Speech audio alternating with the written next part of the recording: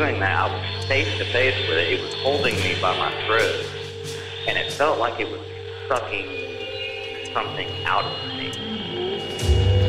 I probably should have been more scared than I was when I witnessed the exorcism. I turned and looked on my right side. When I did, there's a beam on the side of the tree, a large beam. It's looking at me and I'm looking at it.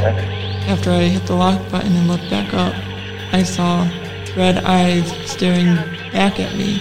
That they're going to show multiple gods all over the earth, be able to speak in people's languages, and at that point, it kind of converge into this one entity, which will be revealed as extraterrestrial.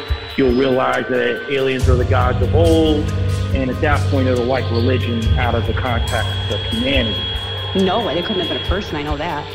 I know that people can't run through the woods like that. So this thing comes into view, and I see it. It's 50 yards away from me. It's walking on two legs. It's huge. This is a big, hairy-looking being.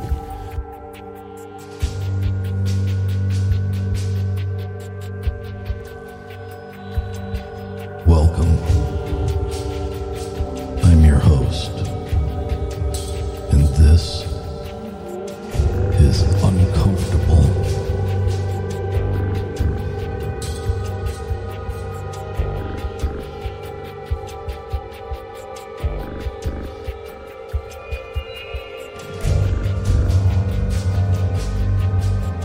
Ladies and gentlemen, it's my pleasure this evening to introduce you to tonight's guest. Now, I'm going to say this. Many of you, when you leave the house in the morning, you go to work. And you get home and say your significant other or your child or somebody says, "How was your day? What'd you do?" Usually your answer is going to be pretty boring, pretty standard. My guess is that when this gentleman gets home and he's asked, "What did you do today?" his answers tend to be more something in lines with this. "Oh, I don't know. I unearthed some ancient megalithic structures. Unearthed some ancient technology. Did a little Bigfoot research. You know, everyday run-of-the-mill stuff." Well, for this guy, Robert Kryder, that's probably a pretty typical day for him. Robert, welcome to Uncomfortable. Eric, thank you for having me. It's my pleasure. I'm probably not too far off on that, am I? No, strangely enough, no, you're not. I mean, it kind of puts things into perspective for people that go through life and they feel like they've really accomplished something on a day where they, went to work and they produced more than they needed to, or they had a overly successful meeting. You're doing some stuff that is crazy. It's like real. It's not something that's quantifiable by whether your boss thinks you're doing a good job or not. No, that's a fact. Yeah, you are going and you're finding things that have been buried for millennia. What is that like for you? I mean, how did this even get on your radar? Well, I guess that's a two-part question. So, to give some clarity on the whole thing, so it might sound glamorous, and I know it does me go the description, but with everything that shines is tarnished that needs to be cleaned, I guess. So, for each glory moment, there's 8 or 10 that are much less glorious that goes without being seen, and that's where the effort to all this comes from. Mm-hmm. And I think that also ties into, how I got into that. I wanted to express as much interest as a child as I do effort as an adult, and couldn't find avenues with which to gain these truths and understandings as a child. So even though I had the curiosity developed at a really, really young age, I mean, 6, 7 years old, I've always been involved, without my will since childhood with a lot of paranormal things from, off-world entities or spirits or whatever. But, and as well, in the early 70s, there was a lot of talk and things were a lot more open than they are now about a lot of the enigmas. We just didn't have the information and boots in the ground, so to speak, back then. But then they kind of buried that, and I noticed that happen as a child. And that fueled a flame that was already there to not just discover truth, but then, of course, to share it, because I knew my entire world vision was skewed. I knew that from a very, very young age, because we weren't in the know with what was real, because obviously there was too many things that didn't fit the puzzle. Maybe if there's one piece that doesn't fit, it was a misprint. But when you have so many pieces that don't fit, you can't even reliably put a puzzle together. And so, I wanted to know as a child, and the most glorious and wondrous things, the things that we make movies about and we conceive into our sci-fi and whatnot, there are realities to these things in our existence, but they're not being shown. And they obviously were trying to create a contingent historical base and even zoological base, whatever, but they try to create this with no gaps, when not only obviously is there massive gaps, but there's so many pieces that we do have that don't fit into the positions they've left us. And as the years went by, it just grew and grew and grew, and it grew almost into a mental combat situation against the disinformation, dishonesty, and as well the misunderstanding. Because I noticed throughout my whole life, people they want to know so much, and so many people are born with this yearning and unending drive to know, that when they're fed a piece or two, and then directed in one direction or another, they'll just run with it. And that's the natural thing to do. Our ego tends to try to answer every question, even if we don't have the information. So I saw a lot of entities that were steering and driving that just further and further from the truth in every direction possible. Really, any direction that people would pick up on, they would just continue it.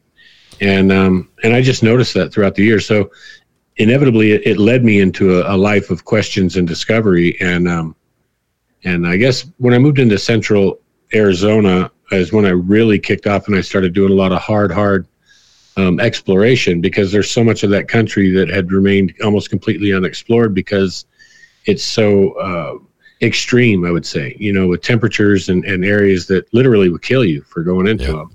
Yes. And I basically went all the places the old time miners either told me you can't go back there because you'll die, or go back there, you're going to find something because no one else will. And, that's kind of those discoveries in the late 90s really, really hit everything off. So, you touched on something, a couple of things that I wanted to kind of circle back to, a lifelong interest and experiences with what most people would consider supernatural.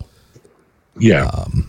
And then also with that, very quickly, you started to talk about the disinformation and the rapid decline of information that's available on some of these subjects. And I have noticed in some of your other interviews and some of your videos, even on YouTube, you seem to take pleasure in being a burr in the ass of these people that are trying to protect us from the truths. And I want to spew on that point. It's not so much I want to be an adversary. It's I guess in simplistic terms, they started it, because all I wanted to do is get answers and show them. And I immediately ran into interference, and that interference was scaled in relative to the discoveries. So the larger the discoveries became, the more interference we gained. And I mean, these aren't, people think, oh, interference, you're shadow banned. And yeah, we are shadow banned. I mean, we're tremendously, I could show anybody, blow their mind on what's pulled on us daily online. But these things started long before the internet. Some of them, or at least one area and research culminating into a a raid with 7 of our 3-letter agencies at the same time, including the Department of Economic Security and Secret Service. I mean, the highest of high, NSA, and all these. And so raiding your premises? Yeah, raiding our digs, our project sites. Oh, yeah. Even landing in National Guard helicopters. And then, we used to play with the Apaches targeting us every day and flying through and basically breaking the law left and right. And then they were witnessed once they took out, like a cliffside.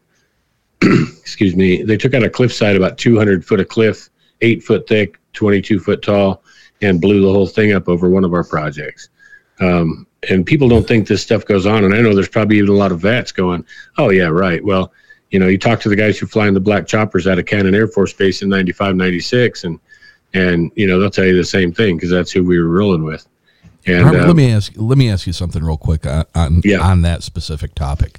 I've heard you made mention of YouTube with your subscribers and people being unsubscribed and views being throttled down and stuff like that. And with YouTube, a lot of times when I hear that, I want to think that it is an attempt to thwart this information from getting out.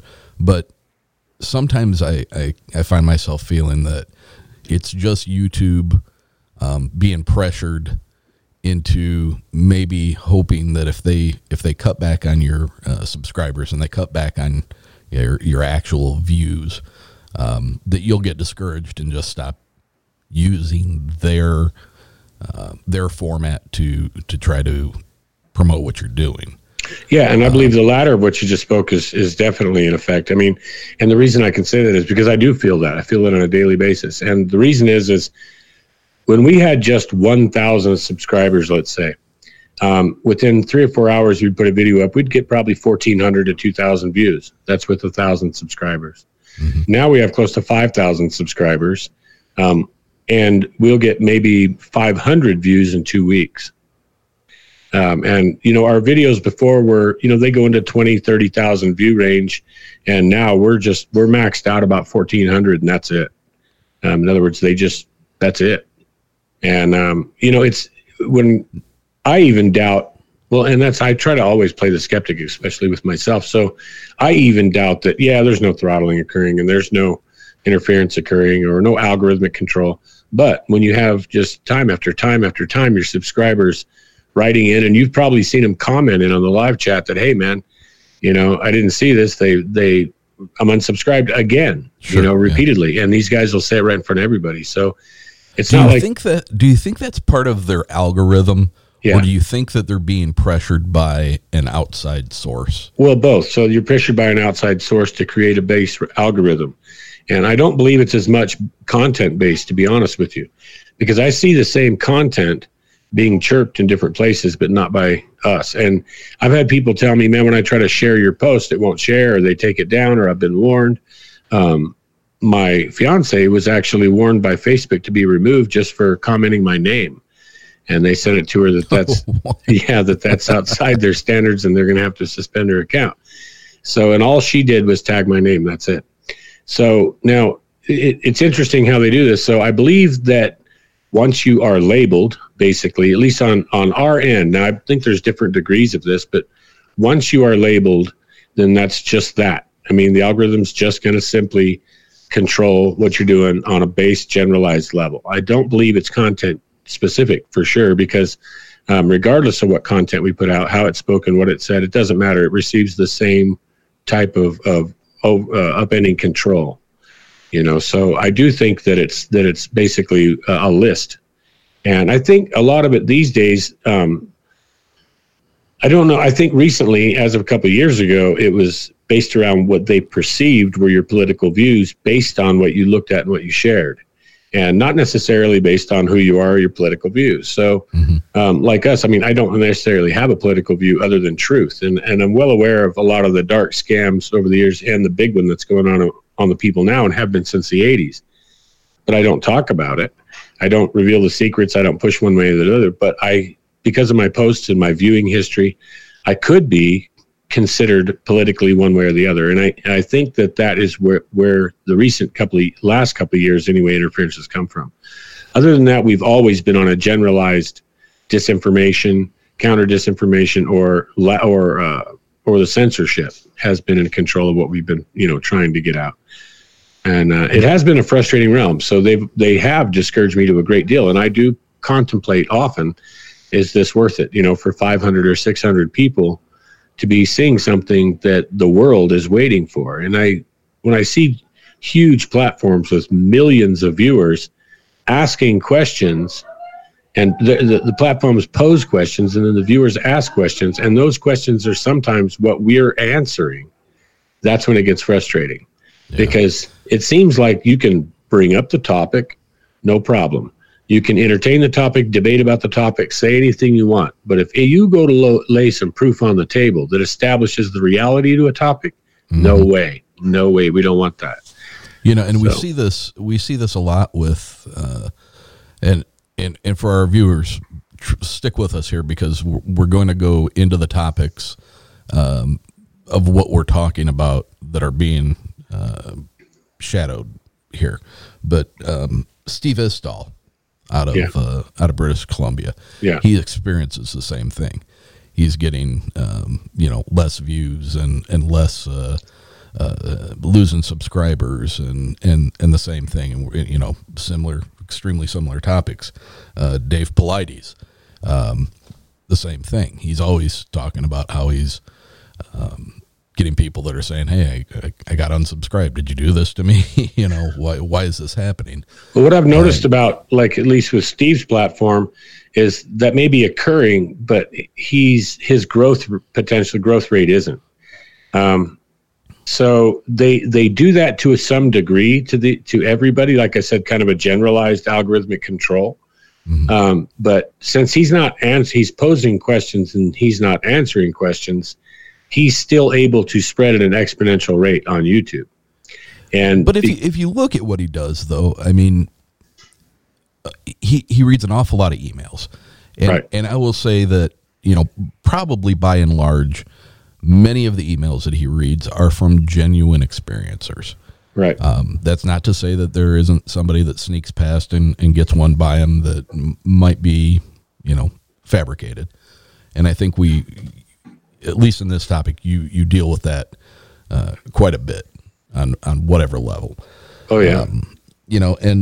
Like with Dave with the missing 411 stuff, the same thing. You talk about providing these answers, and that's where the issue is. When you can talk about the subject, you can entertain the subject, you can skirt all the way around it, but as soon as you start laying down some proof, right, that's when the hammer falls. And as an example, economically, he's one of their largest interference ploys. So we've been trying to monetize our channel since 2011 and still have not been able to, even though we've never had a strike. And our approval rating overall is 97%. And in the last couple of years, it's 99.8%, I believe. So we have many videos with like 0 dislikes, and we have no negative comments. And YouTube uses those things in the interaction to decide where you fit on their ladder. But regardless of our statistics, it's been literally 10 years we have never been able to monetize our channel. Even though Google bought the company AdSense, and we're 100% green on everything, and it even says enabled, YouTube will not finalize a single step, the one step to click it off. Like in our analytics, they even gauge our revenue and everything, which is always at 0, but they're running it because it's active, but it stays at 0 regardless. And when we tried to inquire, even legally, they just say you're not a member of our partner program. Well, okay, everything's done. So it's one of these things where a single step can do that. So we're blocked from memberships, from certain types of commenting, like the super chat and things like that help other people gain and get larger. And this is where I see like interference. That kind of interference doesn't happen to David or to Steve. They're free to monetize the channels, which they are, and that helps them get along. And it allows like when you do your memberships or super chat or any of those things, your community grows exponentially, and it allows for collaborative efforts. And these are things that have just been like the door's been just shut on KX. Even though I've done everything on the planet to try to push us through doors, it very seldom gets picked up. And when it does, like some of our discoveries in Egypt, I tossed one out, and it is up for interpretation. It is certainly not what they determined it was, but as soon as I made it public, it was picked up by the woman who had the show Pyramid Code, which is extremely popular. Everyone trusts what she says. Her name is Carmen Bolter. Well, she took and actually visited the site in Egypt and then made a declaration that it wasn't what the base of it is, and called it like the Venus Temple and added it to her thing and all this. But by doing so, what it is by doing what they did, they devalued the site. When it's a single component of a massive network that I discovered all over Egypt, and which are some of the lost locations, let's say the 9 locations that were lost to Osiris or whatever, some of those are those. They're extremely important. But they break that, they how would I say, they break that historical context and well, I would say it all goes together in one single lump, let's say. So when you separate a single site and you throw a bunch of disinformation about it, and then you call it something else, and it takes it out of the realm of the whole picture. And so, but it's interesting to me that instead of our stuff being picked up, let's say, by a bunch of these anomaly sites and everyone getting talked about it and it going viral or anything like that, it skips all that mid zone, goes right to the top, to a TV show that's already been on 10 years and has a huge voice, and then they declare it's nothing before it can ever be brought into the limelight. And so it's interesting to me that these things don't get picked up by the small time or the mid-level, but they absolutely get picked up by the top, who can then reinterpret it to a massive crowd that I just don't have.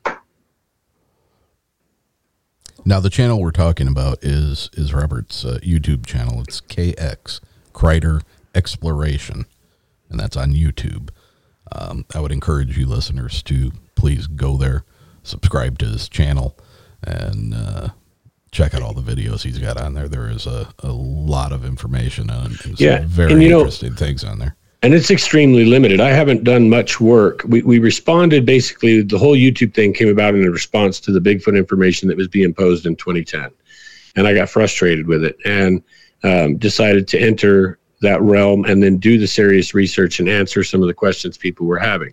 So we were literally one of the first active research teams out there actually getting answers. But you'll notice we didn't climb like the others did. We did initially for a start until we got involved with Oxford University, and then it started to go downhill from there.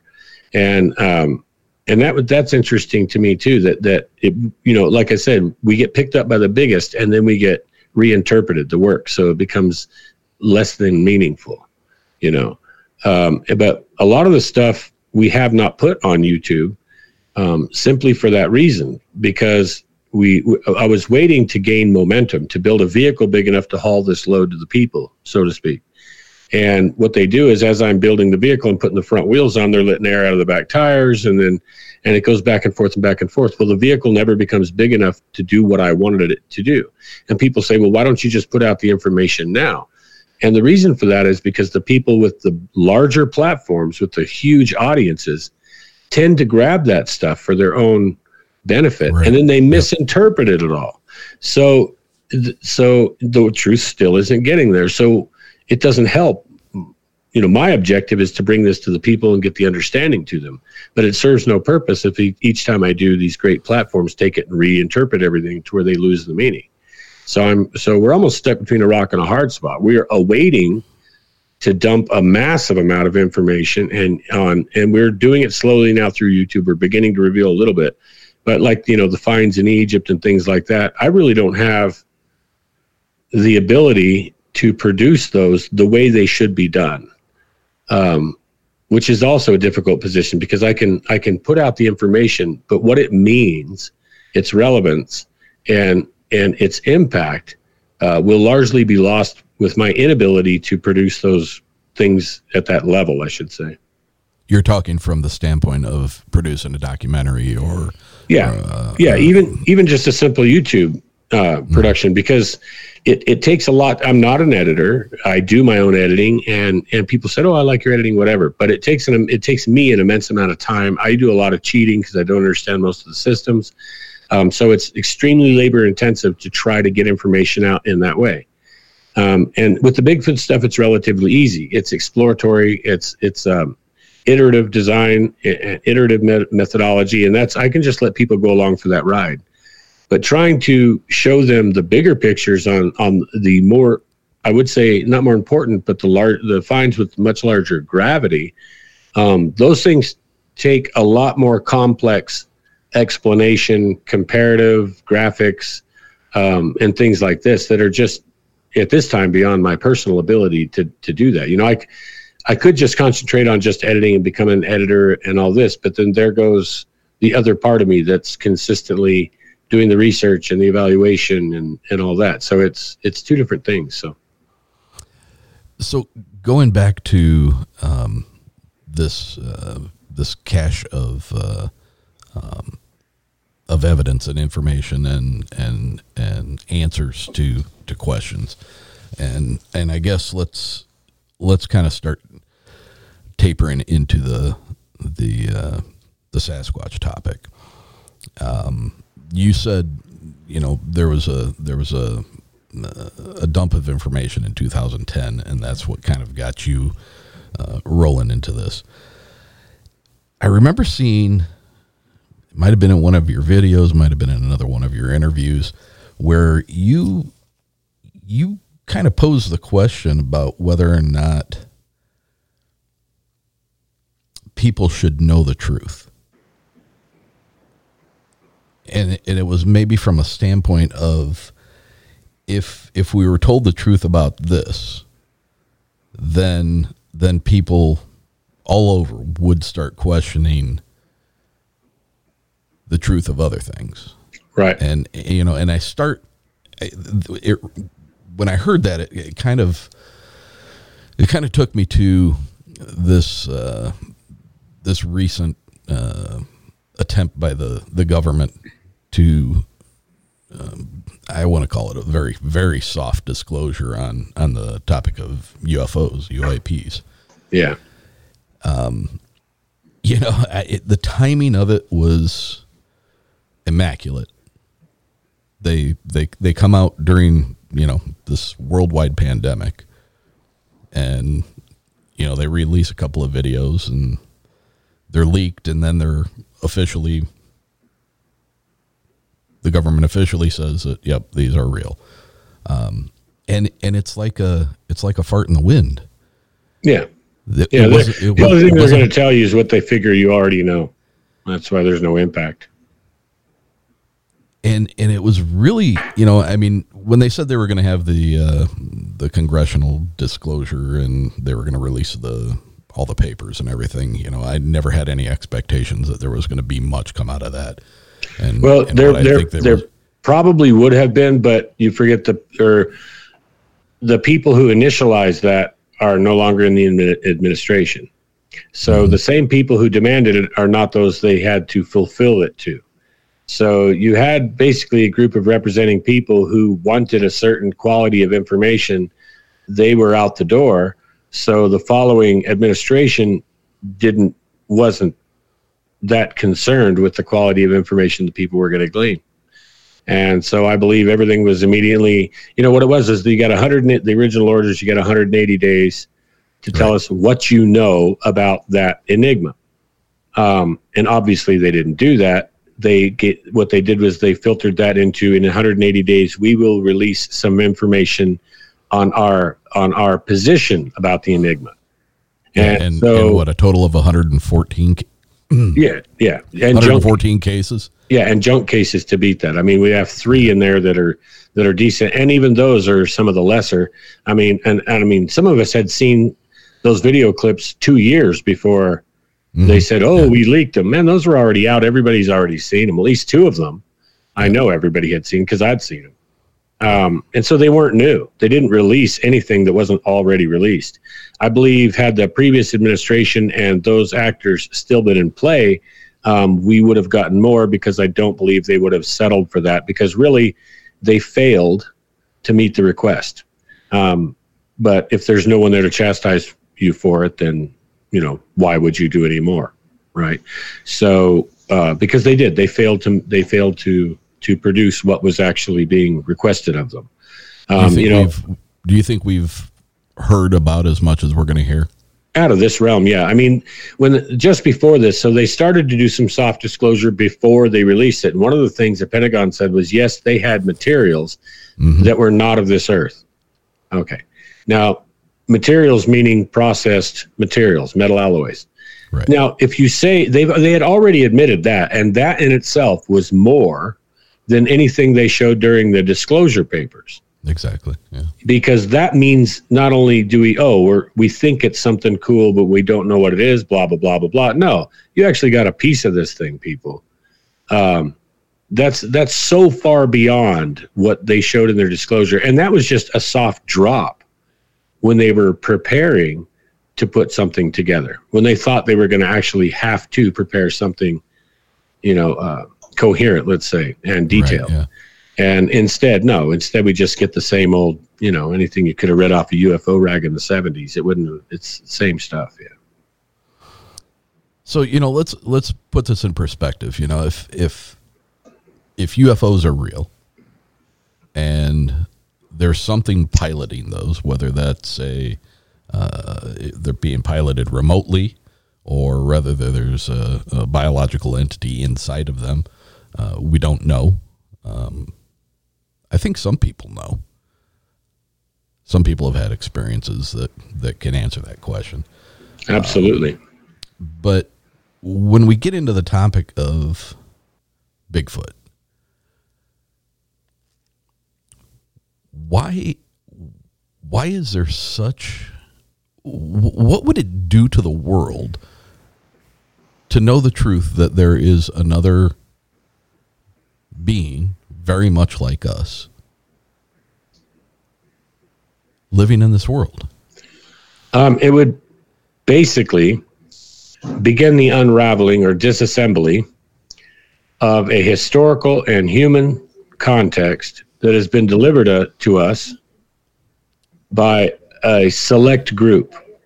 And when I say that, you can kind of look like this. So in most of the world, let's take India, for example, a history that contained people and crafts that could go to other stars are fully related throughout their entire history.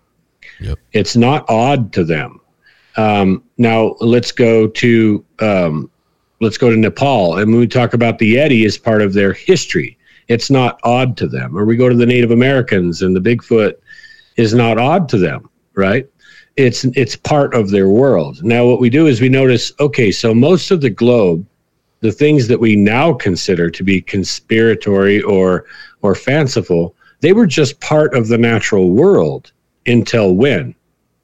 And it was basically until the European doctrine took over the planet. And when I say took over the planet, I only mean that much is let's say you have Longhouse Caves, or let's say you got the largest cave in the world, and everyone in your region knows about the cave. Every local, we all know about it. We've all known about it. It's been here as long as we've been here, right? And then the world hears of it and rumors of it and this and that. But it's never recognized as discovered until, sorry to say, someone from one of the British academic institutions finds it. So you can have a Russian laboratory make a discovery, and it seems the whole world ignores it until it comes out of a London laboratory. Now, when we talk about that, we talk about, so the British love to say they discovered everything, but just about everything they discovered was already known about. Right. There was already somebody living there. We discovered this new land. It's not a new land. It's just a new land to you. Right. So then we look at, okay, wait, not everything could have possibly been new to them as well. I mean, they would have certainly had to have the same local lore as everyone else. And that's what they decided to make it. Now, that's because they wanted to tell you a doctrine, both religious and scientific. They never stopped. The thing they did was they took over what you call academia. So their academic voice is the only one being reported. So if we have a discovery and it contradicts that doctrine, the media just doesn't cover it. And this is not a new thing. This is something that goes back as long as the major families have been funding the papers. And so what we end up with is their rendition. Now we say, so why wouldn't we want to know about a Bigfoot? What would that do? Well, it would thwart their rendition. And like anything else, if you pull one brick out or one card out of the house of cards, because it's a facsimile. What they've been giving us has not got a solid foundation in reality. It's a house of cards.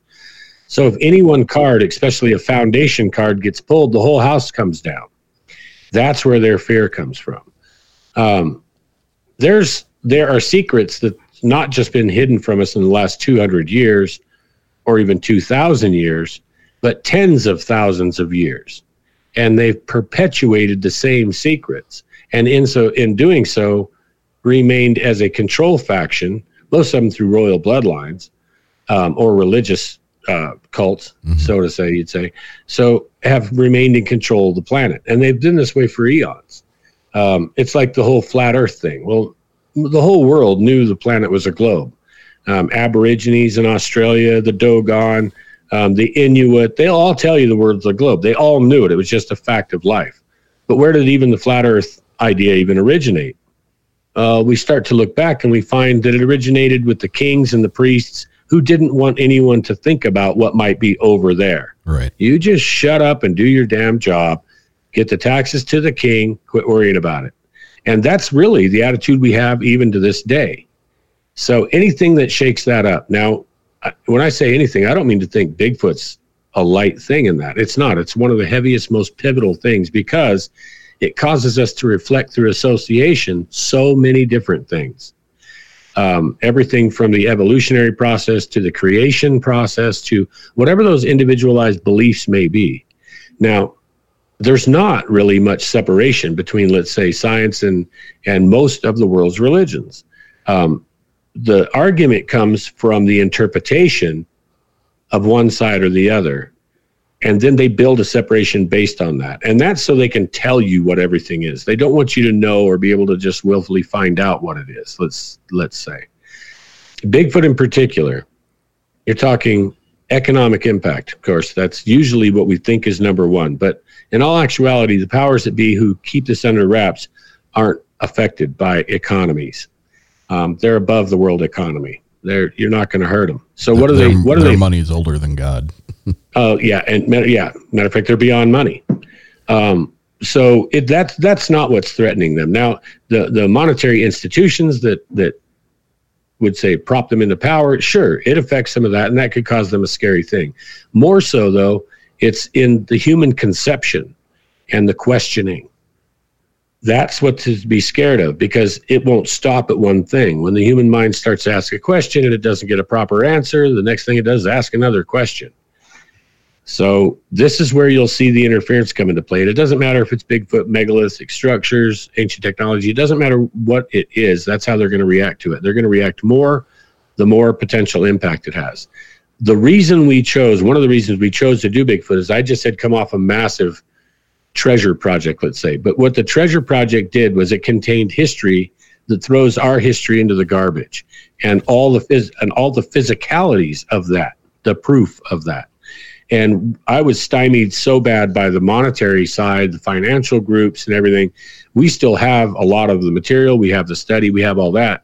But we're never able to get that in front of the public like we wanted to, because the impact and the gravity of, let's say, a massive amount of treasure being pulled, then you have the attention, you can tell the story. Well, we got sidetracked. I began to go ahead and do the Bigfoot thing. One, because I was frustrated with what I saw out there. Two, is because I could be a hair in the powers that be's butt. Yeah, I could be a thorn in their soul, so to speak. Because what was happening to me was the suppression of that. And that, yeah, you can do anything you want as long as it's just for the value and no one finds out about it. But if you're going to go intend on changing the history, no, that's not going to happen. With Bigfoot, it's another thing that is so important, but it's not anything that anyone can gain a monetary advantage over my research, let's say. They can't hold a massive value over my head and tell me not to say anything about it. And so we began to do this, but the reason we push it and we want everyone to know the factual parts of this thing and not the guesswork. Like, guessing is fine, theorizing is fine, but let's create a solid basis that we have to work from, things we know. And then everything else will kind of fit into place. And forming that basis, that solid ground, is what the powers don't want. As long as it's stirred up in opinion and belief, then they're good to go. No problem. People will never agree on that. But when you begin, controversy, they hide behind the controversy. Absolutely, they love it, and so that's where we see a lot of Bigfoot TV shows refer to the Bigfoot as a singular creature, and that brings it into the realm of the monster. That's not done on accident. Those shows are, on so many different Facebook pages or social media, whatever it would be. It's confounding how many people still refer to it in a singular form. Yeah. It's like, my God, people, wake up. What do you... No, that's just crawl out from a rock? Right. That's Frankenstein, Dracula, and the werewolf. Yeah. That's what they're doing. That's what the mentality of that is. That's what they attempt to do with that type of... And people don't notice it. And some of the shows, even that I like a lot that have been done, still do that to some degree. And then they might later on propose the question, maybe there's more than one. Come on. It's just... It's a little ridiculous. I mean, it would be funny too, but if it wasn't quite so ridiculous. Yeah. Probably the other aspects, you have the religious aspect of this thing and religious doctrine, and religion's the same way. Don't mess with it, because right now you're paying into the tithe like we want you to. Everything's mellow. Don't mess with it, because we don't want to upset that system. In today's world, 3 days of an economic upset can make or break even a major corporation, because everything is already sold out. It's already promised away. It's already been bought and borrowed against. And any disruption at all in that throws massive, massive wrenches in the gears. And because the system now is so self-operating and self-generating and fast, that anything wrong with it can really screw things up for them. So it can really get into disarray. So we talk about the religious aspect. It's the different ways people may begin to try to interpret and, again, ask questions within their own belief systems. It may eventually bring people to a commonality or a common ground where they can begin to see where a lot of religious belief systems have then been skewed. So it may offer clarity into some subjects. One of those being, let's say, human rights. So you'll probably also notice they're just fine if you want to call it a Gigantopithecus or a large ape remnant. They're fine with that. You can do that everywhere. No problem. Don't call them a people. Don't call them a people, and damn sure don't call them human. Now, this is something that I brought up a few times. Now, there's some big names in the Bigfoot world who keep going on the realm of big ape, this and that, and this, and they never, ever go to they are human or even the human aspect, right? Mm-hmm. But we know through anthropology and anthropological sciences, based on what every single thing we know about a Bigfoot, they're human. And the main thing is they're a primate and they're bipedal. Yep. Out of 500 types of primates, that in itself makes them human. That's right. That's all you have to do to be human. That's right. One form or another. People think human means Homo sapiens sapien, and it doesn't. Neanderthalis was a human. Denisova was a human. Heidelbergensis was a human. The Hobbit was a human. Even Lucy, Australopithecus, was a human, right? So when we look at that, God knows we could have 24 kinds of humans. So that just gives an easy bracket. Oh, cool. Well, Bigfoot could just go into one of those and no big controversy. So they don't want to go there. But it's funny to me that you have PhDs who tout, especially the ones who are professors in anatomy and things like that. And then they're saying that they're not human. Now that blows my mind, because every scientist or anthropologist knows they have to be full of it, because you're perpetuating that. Let's say a single video is real that shows a bipedal primate, and then saying it's not human. That's just ridiculous. I mean, I can't imagine being an anthropologist and watching any of this happen, because the pros must seem absolutely as ridiculous as the most ridiculous amateur when they're making claims like that. So why aren't the pros relating true anthropological understanding to the people?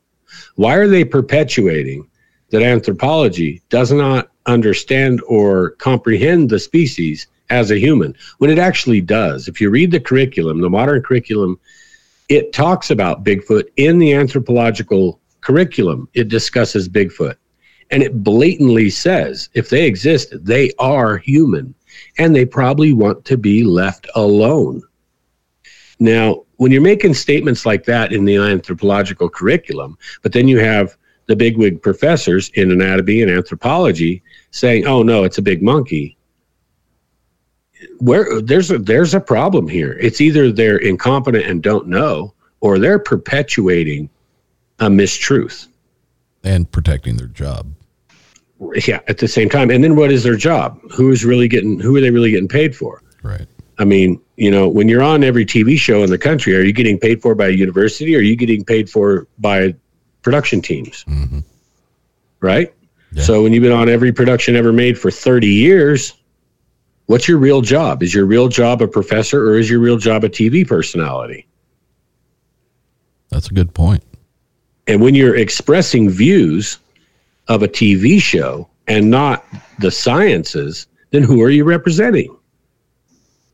And we have people just running with this information, and it goes everything from the physical evidence like footprints and things like this.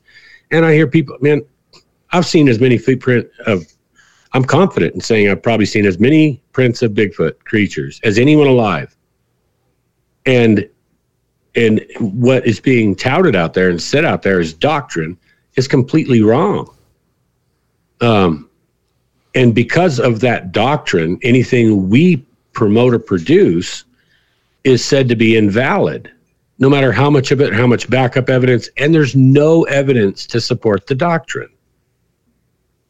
So this is the part that continually gets me, is when we're trying to show the reality of it, what we have to normally fight is doctrine being put in place by people that should know better, right? Like science doesn't exclude anything. Science is not an art of exclusion. It's an art of inclusion until you see what makes what and what means what.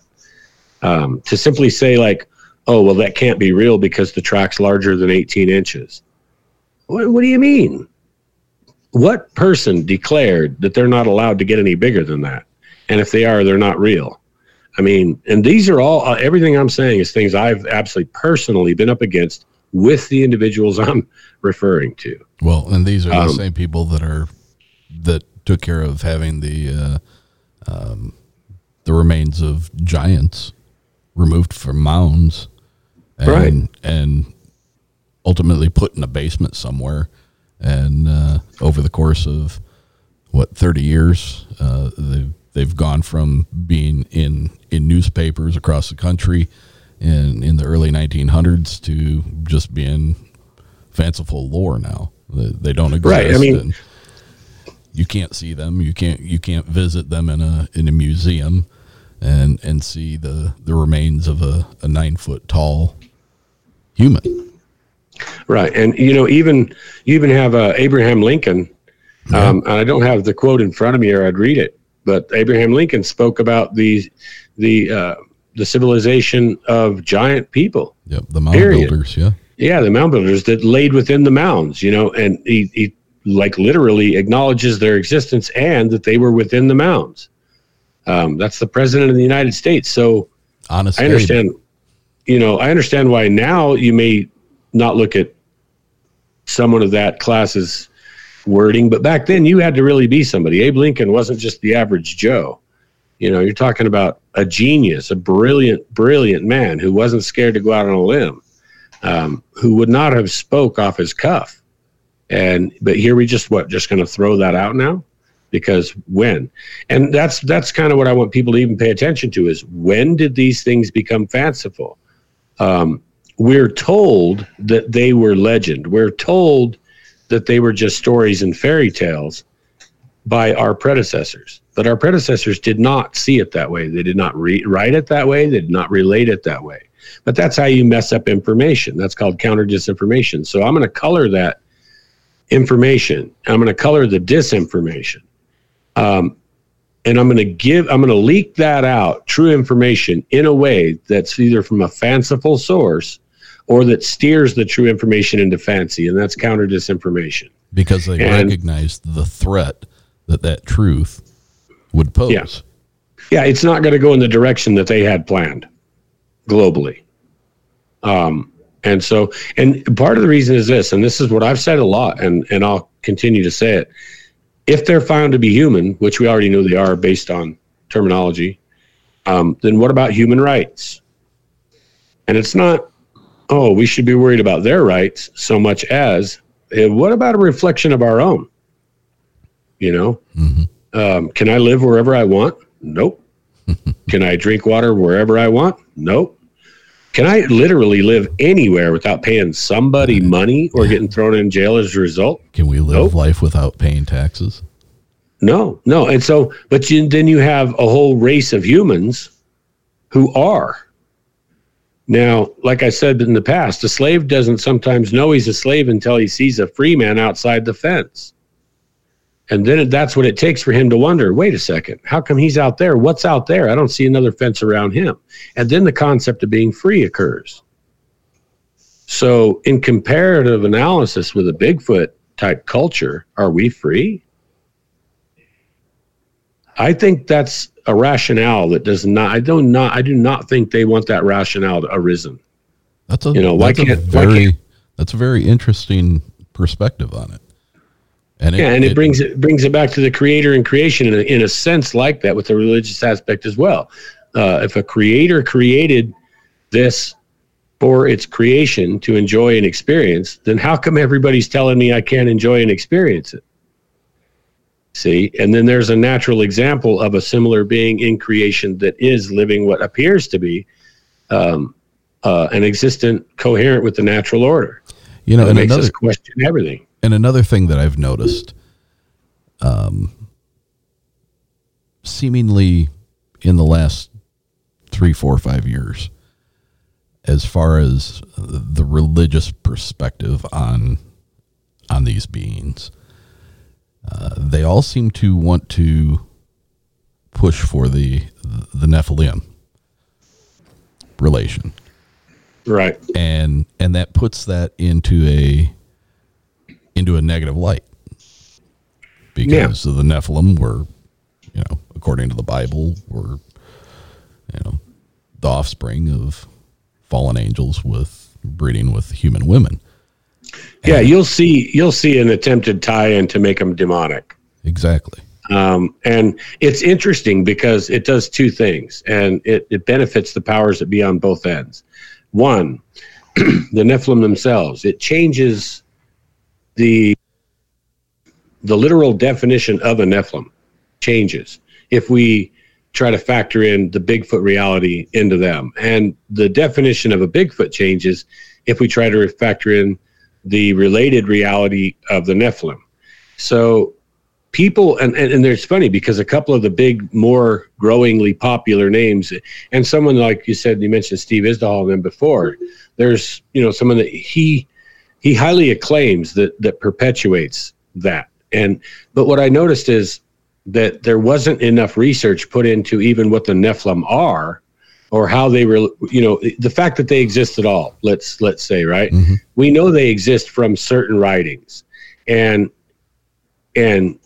those writings would first need to be carefully studied, certainly, before you would say, oh, well, the Bigfoot or the Nephilim. If you could even get your hands on the original text, right, that hasn't been interpreted 100 different times and dumbed down because so many of us could not understand the way the text was written in its original form. Yeah, and so and part of my understanding is gleaned. I didn't just read all this information. Like most of this stuff I got before the internet was even alive and kicking, so it didn't come like in the same form. And just recently, a buddy of mine passed away that we called a Royal Dan, and he was the personal apprentice and prodigy underneath Zachary Sitchin. Mm-hmm. So he traveled the world with him, and he did it from when he was young on, all over the Middle East and Africa and South America. He was right there when everything was being done. He knew the whole story.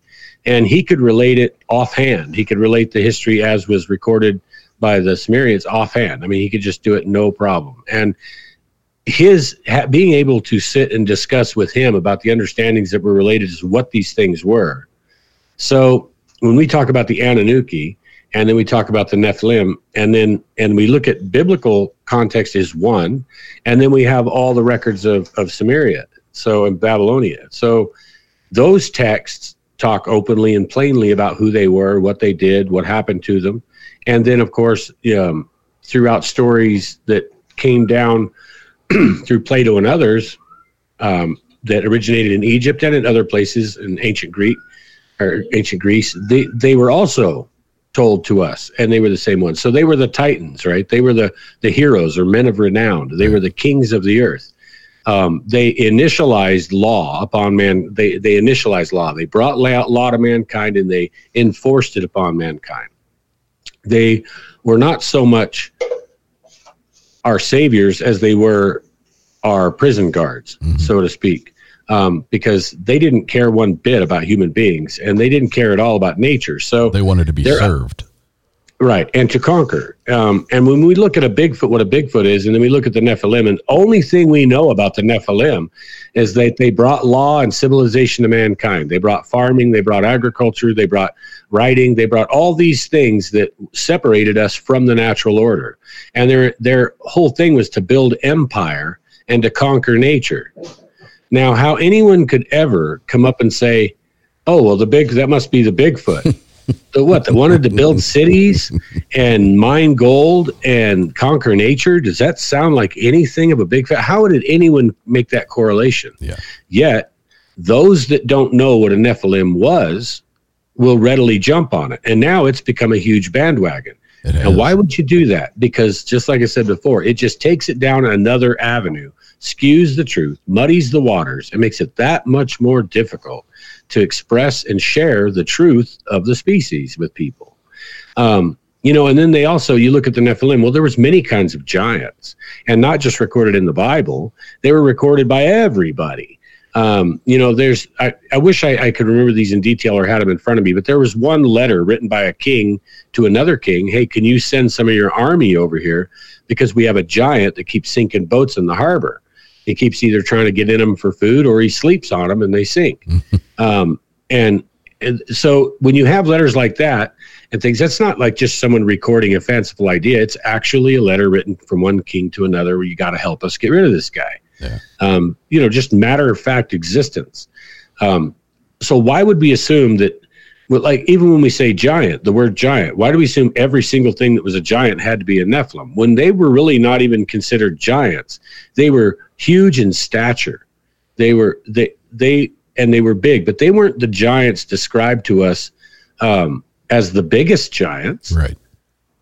So there's several types even in the Bible itself. So I don't understand why anyone would just cut and dry it right there. And then I tell people, okay, so, and a good tall accepted height on a Bigfoot is around 10 foot. There's been so many, and we've seen them that big. We know they're that big. We know they get even bigger than that. And what we look to people and say is, so what do you consider a giant? Really? Would you consider a 10-foot beast? Yeah, he's damn big, man. They're really big. You imagine what a true 10-foot would really look like. It's huge. 12-foot is just uncomprehendable. Now, it's our own perception of what a giant is when we fit a being like that into it. Because now, if you take an honest look at Denisovan, you're going to see they were 10 foot tall. The molars are twice as big as ours. Two times the size. So are the jaw fragments. So you're talking a human that could make fine art, that could work very hard stone to a nano polish, that with rudimentary tools. So what we're talking about is highly artistic and highly skilled, highly intelligent, living in conjunction with nature without trying to conquer it. Now, when we look at something like that, why don't we go there for Bigfoot or to any other assumed ancestor of a human? we tend to go to this real crazy fanciful realm because a lot of people don't know about Denisovan. And when they do, they don't know that they were that big. You know, whoever has told us that Denisovan was that big or that Heidelbergensis was about that big. They don't like to, because our scale of evolution, look, they're still trying to propose that you start at a 4-foot chimp and then you go up to the tall guys. Yeah, no, we're not the tallest. Yeah, we've gone down, man. There were 7, 8, and 10-foot humans running around not that long ago as far as historical relation goes. So why in the world do we need Nephilim as an excuse for this? What it brings up to me is, okay, what was the real motivation in ever introducing that idea? And it's one thing to throw a theory out, but then to try to be so boisterous as to say it's based on any type of research, when anyone who goes behind that and does the research will find that's just not true. But so many of us aren't doing that, right? We're taking the popular voice and the book from this guy and the book from that guy, and whatever he says the history was, they're believing it. They're not going to do the due diligence. So really what we need is people out here, hopefully us as one, that people can trust. If we come up with an idea and we tell you something, it's because there's a factual basis some way or another. There's a historical information, there's physical evidence, there's something, but there's a good reason we're going to tell you this. It's not because, we think this and that, and we didn't do our research, but that's what I'm seeing. And I'm seeing the biggest platforms out there are all like that. They're regurgitating ideas is what they're doing. So you started your research on Bigfoot in 2010. How long did it take you? And I'm not asking you if you were a knower or a believer at the time that you started, but from the time your investigations started, your research, how long did it take you before you had adequate information in hand that this was beyond a doubt 100% real? We already had that before 2010. So we just came public and entered the field in 2010. I got you. Yeah. So we got our first good video of a big male we called Harry in 1994, 95. I forget what month it was there. Well, let's start talking about some of the proof that you have. That, I mean, I'm not asking you to give away anything that you're afraid to announce, but tell me what you can as far as the hard, firm evidence that you have and how you've gathered it.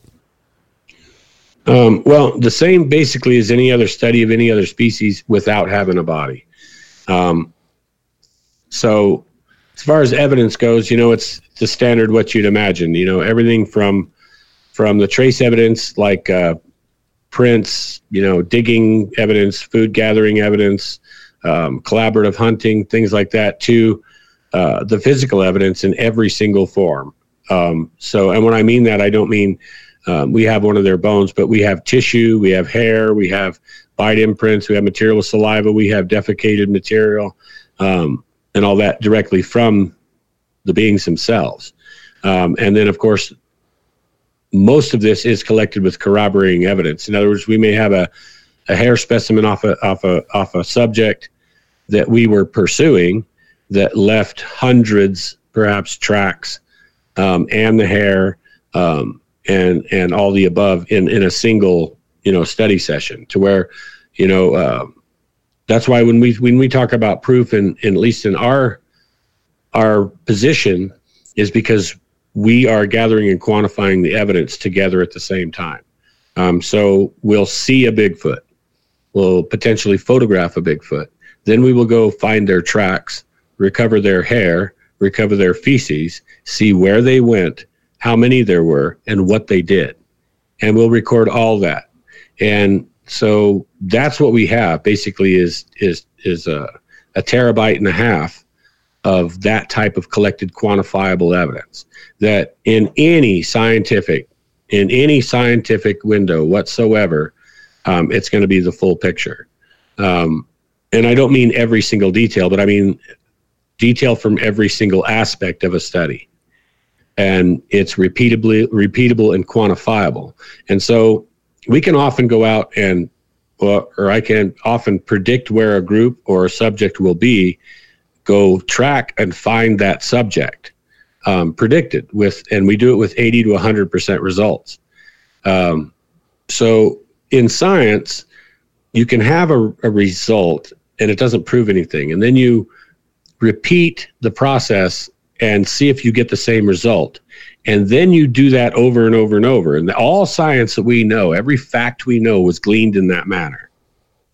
After a certain point, it becomes statistically impossible for it not to be proof. Mm-hmm. And that's why I say when we have proof. So we have in our possession, of course, the physical proof and the trace evidence. And then as well, though, we have the quantifiable collaboration of all that and other information to go with it. And then you have photographic and video evidence as well. Yeah. And sometimes all the above. I mean, everything, anytime I've ever shown a picture, even if it was blurry and said there's a Bigfoot, it's because we knew the Bigfoot was there when we were taking the picture. Mm-hmm. I've never in our history found one in a photograph and said, look, here's a Bigfoot, because I don't know what that was. I can go back. You just took a picture and then, oh shit, I got a Bigfoot in the picture and I didn't know. Exactly. Exactly. We knew where they were standing when we took the shot. We could see them when the shutter clicked. That's everything I've ever shown was like that.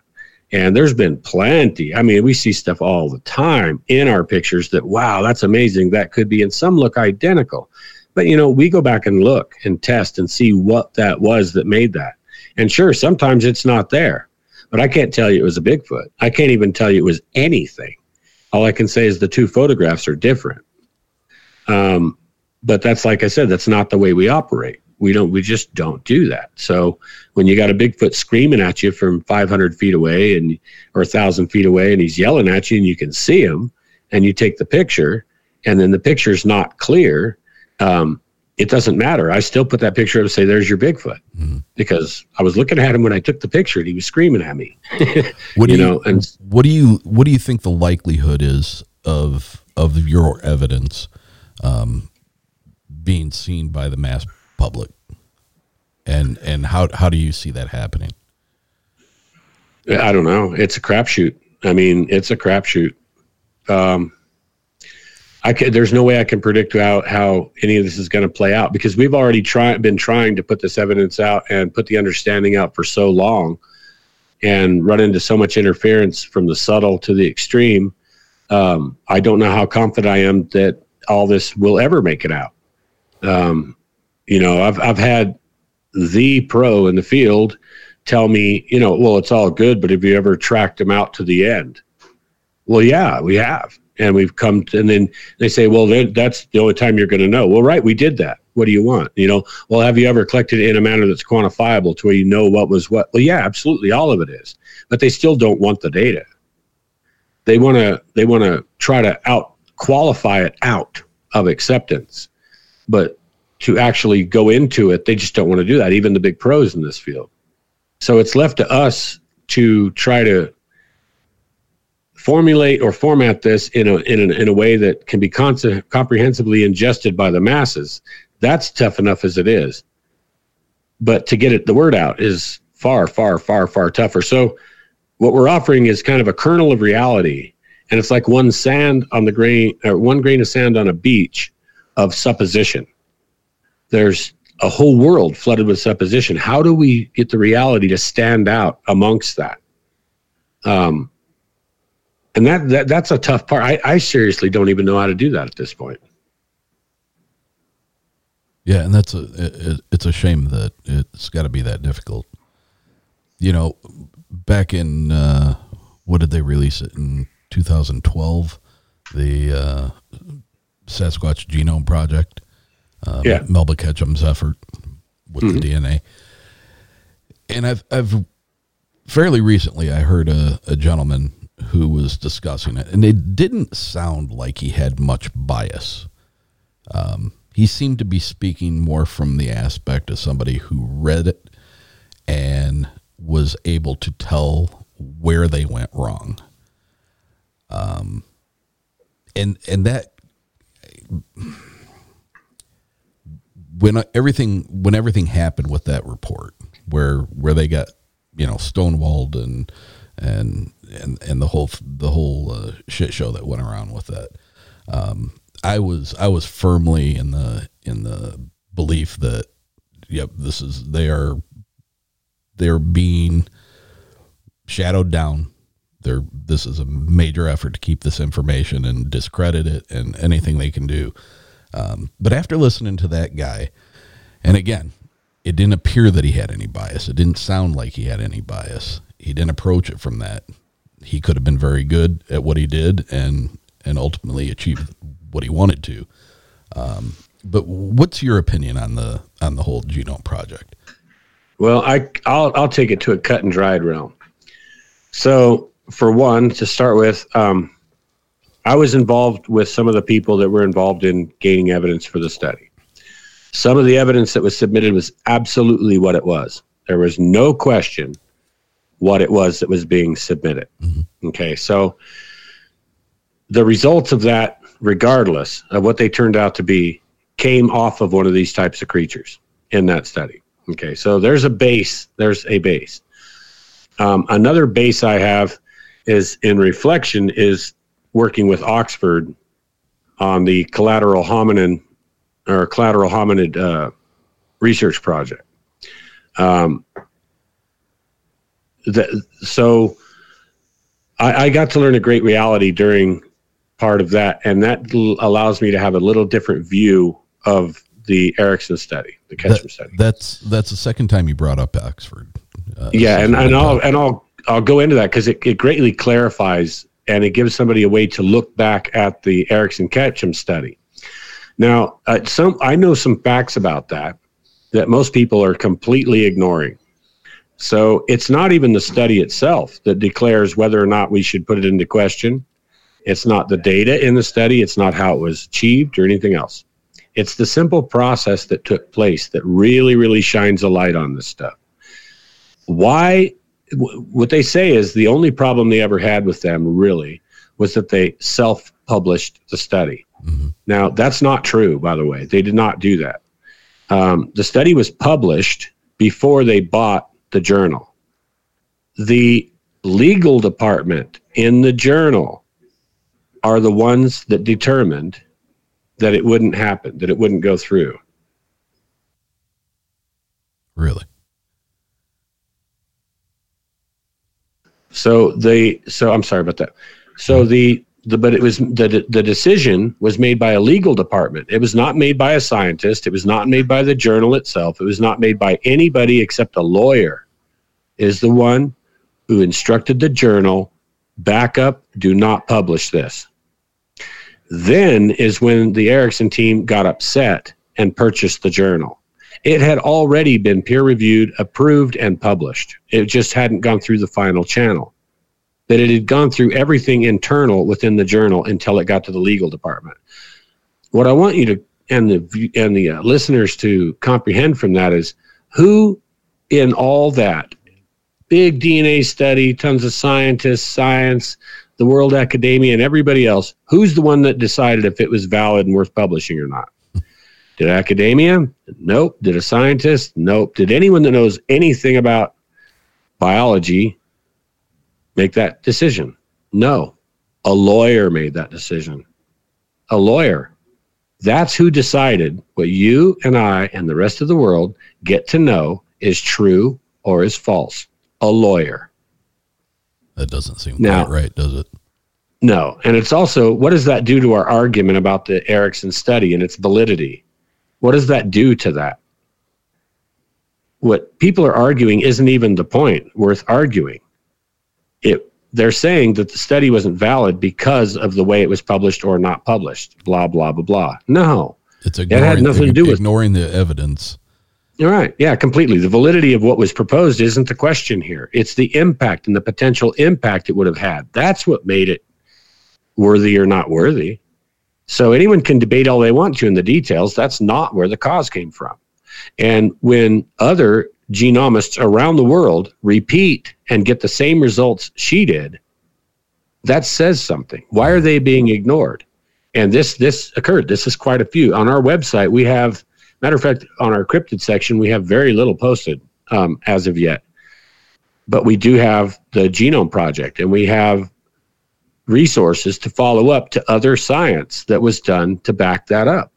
And these are international. These are not this few that's supposed to be in the know. And that does bring the Oxford study in. So on that one, that was actually to quell the suspicion of realism on the Erickson study. That's why they did that. They did that as a follow-up to kind of prove or disprove. Could this be real or couldn't it be? We'll do the final word because we're Oxford. Yeah. And everyone just swapped their idealism over them waiting to see. Now, we know for a fact, I was involved in it. We were requested by Oxford. We were contacted. We were requested to get them specimens, which we did. And it's interesting because the whole way that study went down is very telling to even the interference in how the Erickson study is interpreted. Because I'll just say it point blank, the people were absolutely lied to by the representatives of that study, of the Oxford Lausanne study, which was done by much higher accredited individuals in better facilities. Matter of fact, the finest genetic lab on earth in the Museum of Zoology in Lausanne did the work. And so it should have been the comprehensive final answer. And it's interesting, man. There's a couple of real quick details. I'll go ahead and spout them real fast that are very interesting, but it makes a person question the whole deal.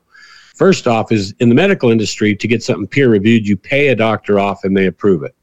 Okay. So a lot of times they don't even read the study and they admit they don't even read the study. So that's just how things are, how easily you can get something peer reviewed and published. Okay. So now it comes into the premier all answering study that's going to be done by Brian Sykes in Oxford. They contact us. We give them a sample. They test the sample. They contact us back that it did not have a follicle, so they couldn't collect DNA, but it's definitely from an unknown species. That's really important right there because they qualified out everything known to determine it was from an unknown. Okay, so it's been qualified. We have an unknown. So what they did was they told us, and now if people remember, the study results were supposed to come out in February, and they didn't. That's because in early February, they contacted us and said, hey, can you get a specimen off a living creature? In other words, like fresh, still hydrated, something that was right now.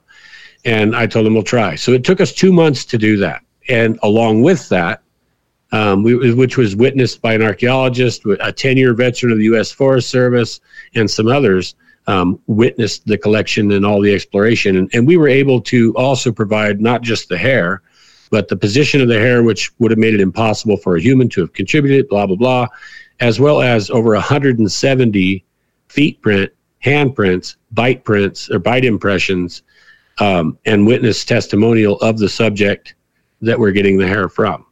We had all of that. And when we collected it in a hermetic way, and then we actually did our sample transfer into their packaging inside of a sealed or a positive pressure hermetic cabinet, so that there could be absolutely no contamination, and everything was videoed across every single time it was touched or anything. It was on videotape. And what we were doing is proving that the trace of custody was intact, right, that there was no chance of contamination whatsoever. And we were able to get a hair that still had a hydrated follicle, maybe 15 minutes off the subject, about a 7-inch long gray hair, which fit the missing teeth of the large individual. It's a large older one, blah, blah, blah. 23-inch feet. Hands that when the palm's all the way open, it's 16 inches from the tip of the pinky to the thumb, and 15 inches in length from the back of the palm to the length of the index finger, and the palm was 8 inches wide. How tall was this? We don't know. We couldn't scale height because we weren't looking at him in a way that you could see him. But when we other ones we have looked at that height were right at about 12 foot with a 23-inch foot. Jesus Christ. And those we have measured and scaled. So, and you're talking a 20-inch foot would be 10 and a half to 11, something like that. So foot tall. So regardless, so we submitted this second sample, and of course with a CD of the full trace of custody, everything correct. It went in. We didn't hear anything back from them. Now they actually held that study 2 full months. You can imagine this is a study the entire globe was waiting on, and they held it just for that specimen for 2 months. So we sent it in. They got it. We're waiting the results. Results didn't come for months later, and everybody's wondering what happened. They were supposed to have this out in February. That was kind of telling in itself. But when Brian Sykes, the guy that headed that study for Oxford, came out to the Associated Press and dropped to the AP the results of the study, the moment he said they identified polar bear hair, I don't care if it was extinct polar bear or not, wolf hair, fox hair, and all this stuff, man, we knew right then this is done. It's over. Because what we know about the study is this: not one sample should have been tested from a known animal. That was part of the project. That's how the project description goes. Is first, all the samples will be qualified, right? That means compared against known species. And only unknowns will be tested. Right. So right there, they lied to the whole planet. Were the first couple of sentences he said, they lied to the whole planet. Because none of that would have been tested. It makes them out to be the most incompetent fools in the world, because someone even in base zoological courses could identify a bear hair, a fox hair, and things like that. They're easy to identify. A biologist can just look up a hair form, scale form, and just compare them and know immediately what that is. And a human, same thing. So why did they test any of them? Well, they did it so they could release results that weren't the results. So it's interesting that they reported that out of everything tested, they had no unknowns. Well, the first sample we sent in came back unknown. And then they said that all submitted samples were tested. Man, I got a letter from Brian saying the second sample we submitted has not been tested, was not involved in the study. It was being curated for further study at the Museum of Zoology in Lausanne, Switzerland. Wait a second. They held the study for 2 months to get that specimen. And then they didn't use it? They said they didn't use it. And they said it's still being curated. One thing with DNA is you don't want to curate it if you can. You want it right now. The fresher it is, the better chance you're going to get something off of it. Why would you ever stick it in a box? You wouldn't. And I guarantee you they analyzed it, because they told the world that they analyzed every specimen. So, I mean, they lied across the board in every way they could. And they never mentioned that they had an anomalous unknown that they had waited 2 months for that was sitting awaiting study. They never told anybody any of that. Now, we have a video out on the YouTube channel, and it shows the feet print, it shows the hand print, it shows the hair collection, it shows the hair transfer in the cabinets and everything else, and it also shows you the sample submission number. You know, what people should do is go watch that video and go write Brian Sykes and write Oxford and say, hey, where's that specimen at?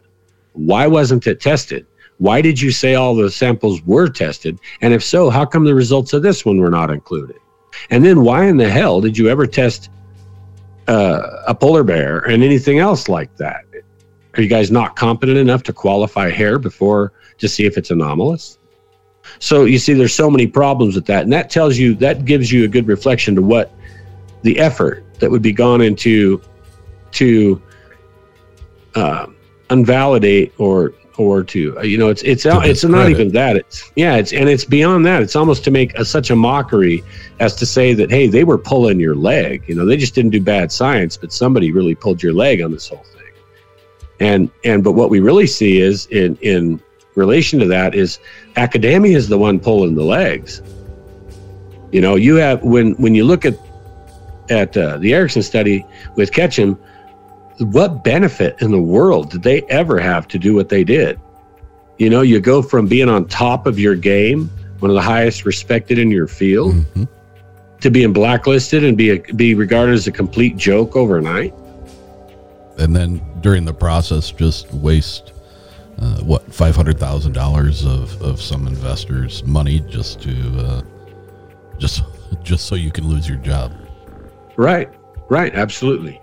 Yeah, and I guarantee you there was $500,000 put just in misinformation and bad promo in news agencies across the country and across the globe. They don't produce anything. That's all value. Everything has value. You don't put your production team in your studio working on a story and try to relate it and do all this investigative reporting and all this stuff. Man, that's big money. It's no joke. I mean, look what a 30-second TV commercial runs. And then you have them spending, entire news segments and all these other things just to discredit that. Yeah. So the effort, that tells in itself, was it potentially valid? Absolutely. Or nobody in the world would have gone through a disinformation campaign.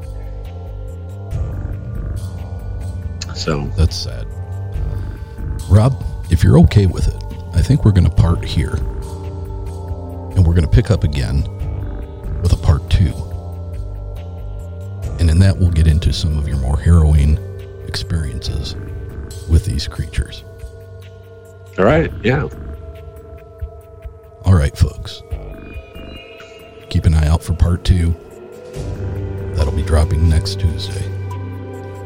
There'll be another hour and 40 minutes with my guest, Robert Kryder.